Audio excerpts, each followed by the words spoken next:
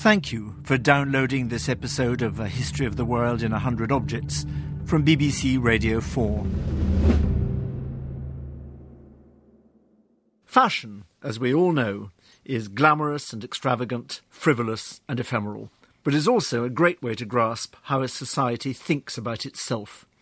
Looking at clothes is a key part of any serious looking at history. But as we all know to our cost, clothes don't last.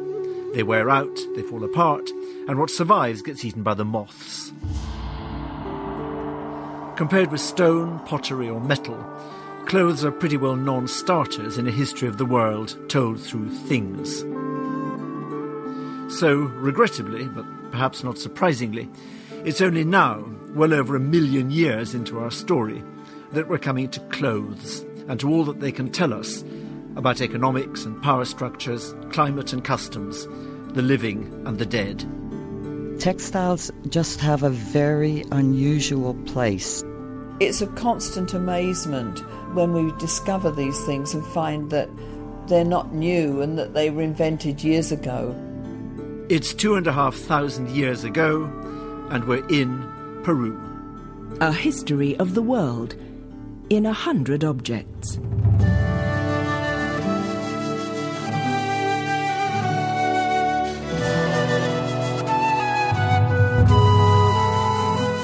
Textile fragments from the Paracas peninsula on the southern coast of Peru. Approximately 300 BC.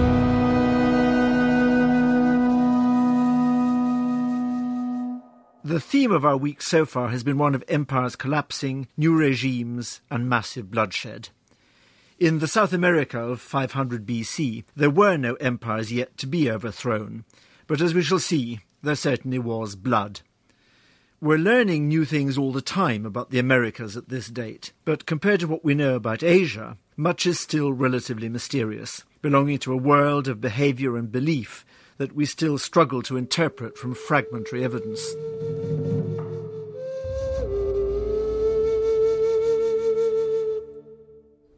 I'm in a study room in the British Museum, and in front of me are pieces of cloth well over 2,000 years old. They're usually kept in specially controlled conditions, so I'm not going to leave them all exposed to ordinary light and humidity for long. The first thing that strikes you about them is their extraordinary condition. They're each about 3 or 4 inches long, and they're embroidered in stem stitch using wool, either from llamas or alpacas. We're not sure which, but both animals are native to the Andes and were soon domesticated. The figures have been very carefully cut out, and they must once have been part of a larger garment, a mantle or a cape or something like that.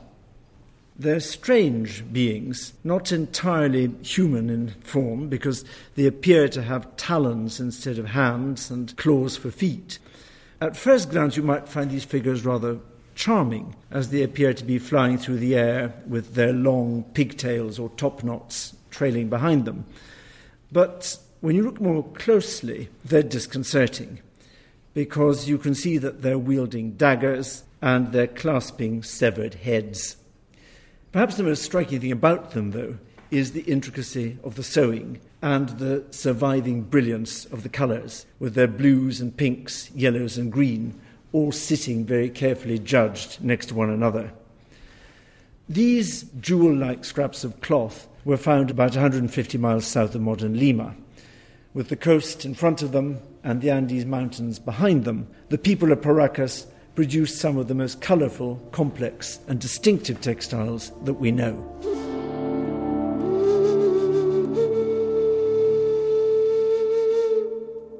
These early Peruvians seem to have put all their artistic energies into textiles.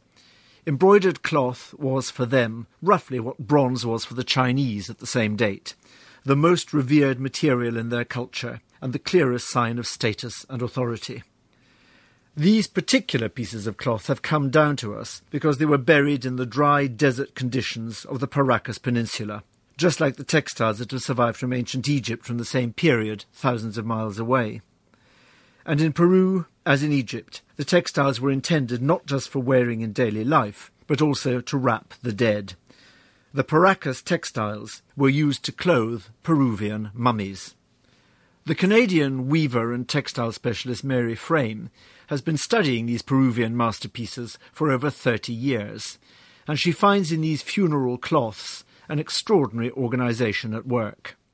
Some of the wrapping cloths were immense in these mummy bundles. One was 87 feet long. It would have been a social enactment, a happening, to lay out the yarns to make these cloths.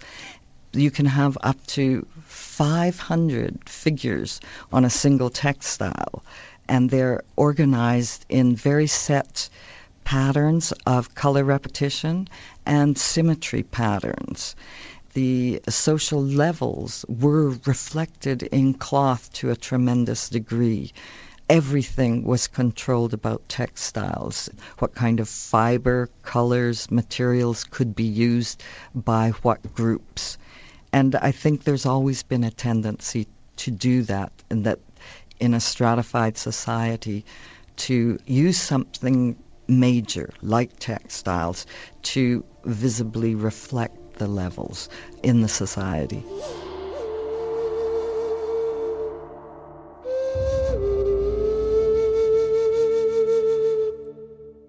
There was no writing that we know of at this time in Peru, so these textiles must have been a vital part of the visual language. The colours must have been electrifying against the everyday palette of yellow and beige hues that dominated the landscape of the sandy Paracas Peninsula.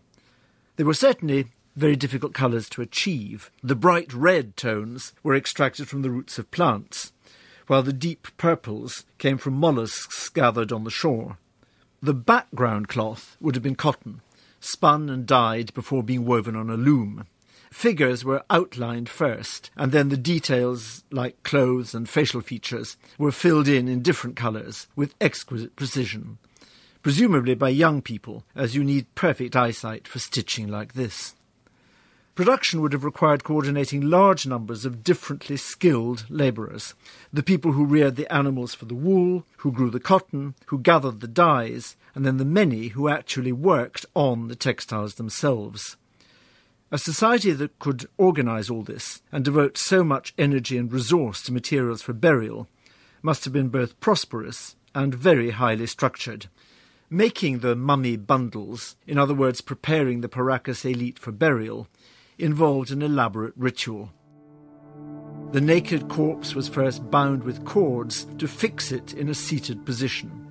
Wrapped pieces of cotton or occasionally gold were put in the mouth, and grander corpses had a golden mask strapped to the lower half of their face. After this, the body was wrapped in a large embroidered textile.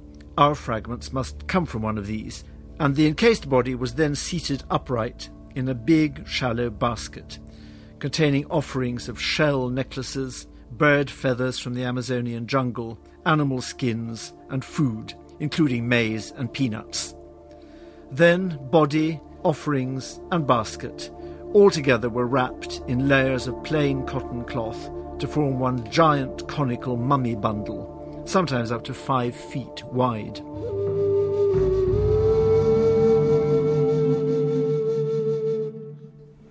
It's impossible to know exactly what our embroidered figures represent. Apparently floating in the air with bared teeth and clawed hands, it's easy to imagine that they're not human, but creatures from the spirit world. But as they hold daggers and severed heads, perhaps we're in the realm of ritual sacrifice. What is this killing for, and why would you embroider it on a textile?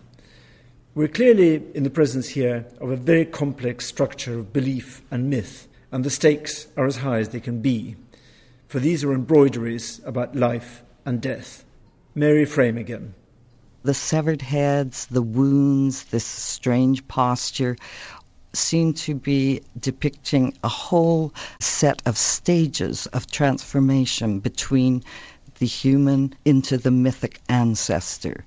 Blood and fertility seem to be themes that are intertwined with this. These textiles are really directed like a supplication for success with crops. Peruvian land is very marginal. It's terrifically arid down there. I think the people had an intense focus on rituals that would ensure continued success. Water's necessary for plant growth. Blood is conceived of as being even more potent for plant growth.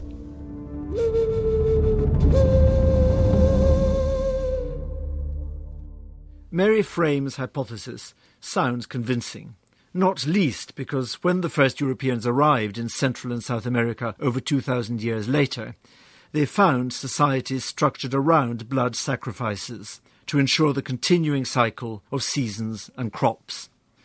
So these 4 little embroideries give us a huge amount of information and stimulate a great deal of speculation about how the people of the Paracas lived, died, and believed. But quite apart from that, they are great imaginative achievements, masterpieces of needlework that still speak directly to contemporary fashion designers, like Zandra Rhodes. My first reaction when I see these wonderful ancient textiles is, isn't it fantastic that they've survived? And they've survived with colours and they're being preserved. And then the magnificence of being able to look at them. And when I get the chance, I would like to do a drawing of them, because it's only when you draw them that you can understand the shapes and how they've achieved it and see the way the threads go. By being able to study them, you get to feel a closer connection and even start to think, could I do a whole Peruvian-inspired collection by starting to study the way the patterns go?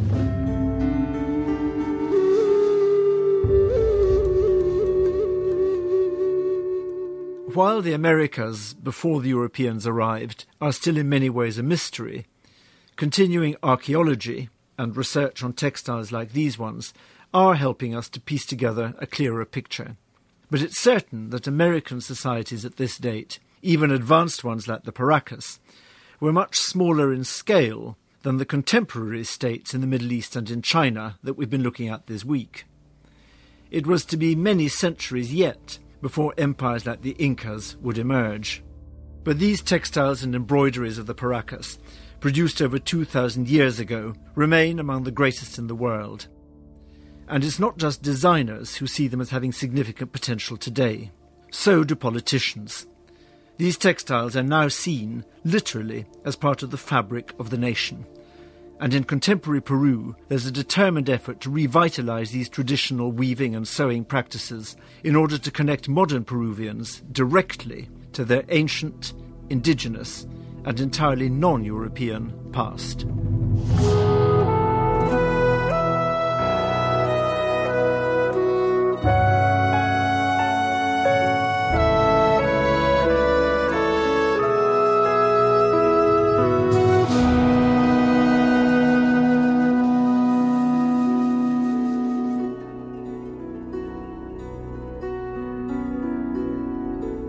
You can see this object in close-up and browse hundreds more at the A History of the World website.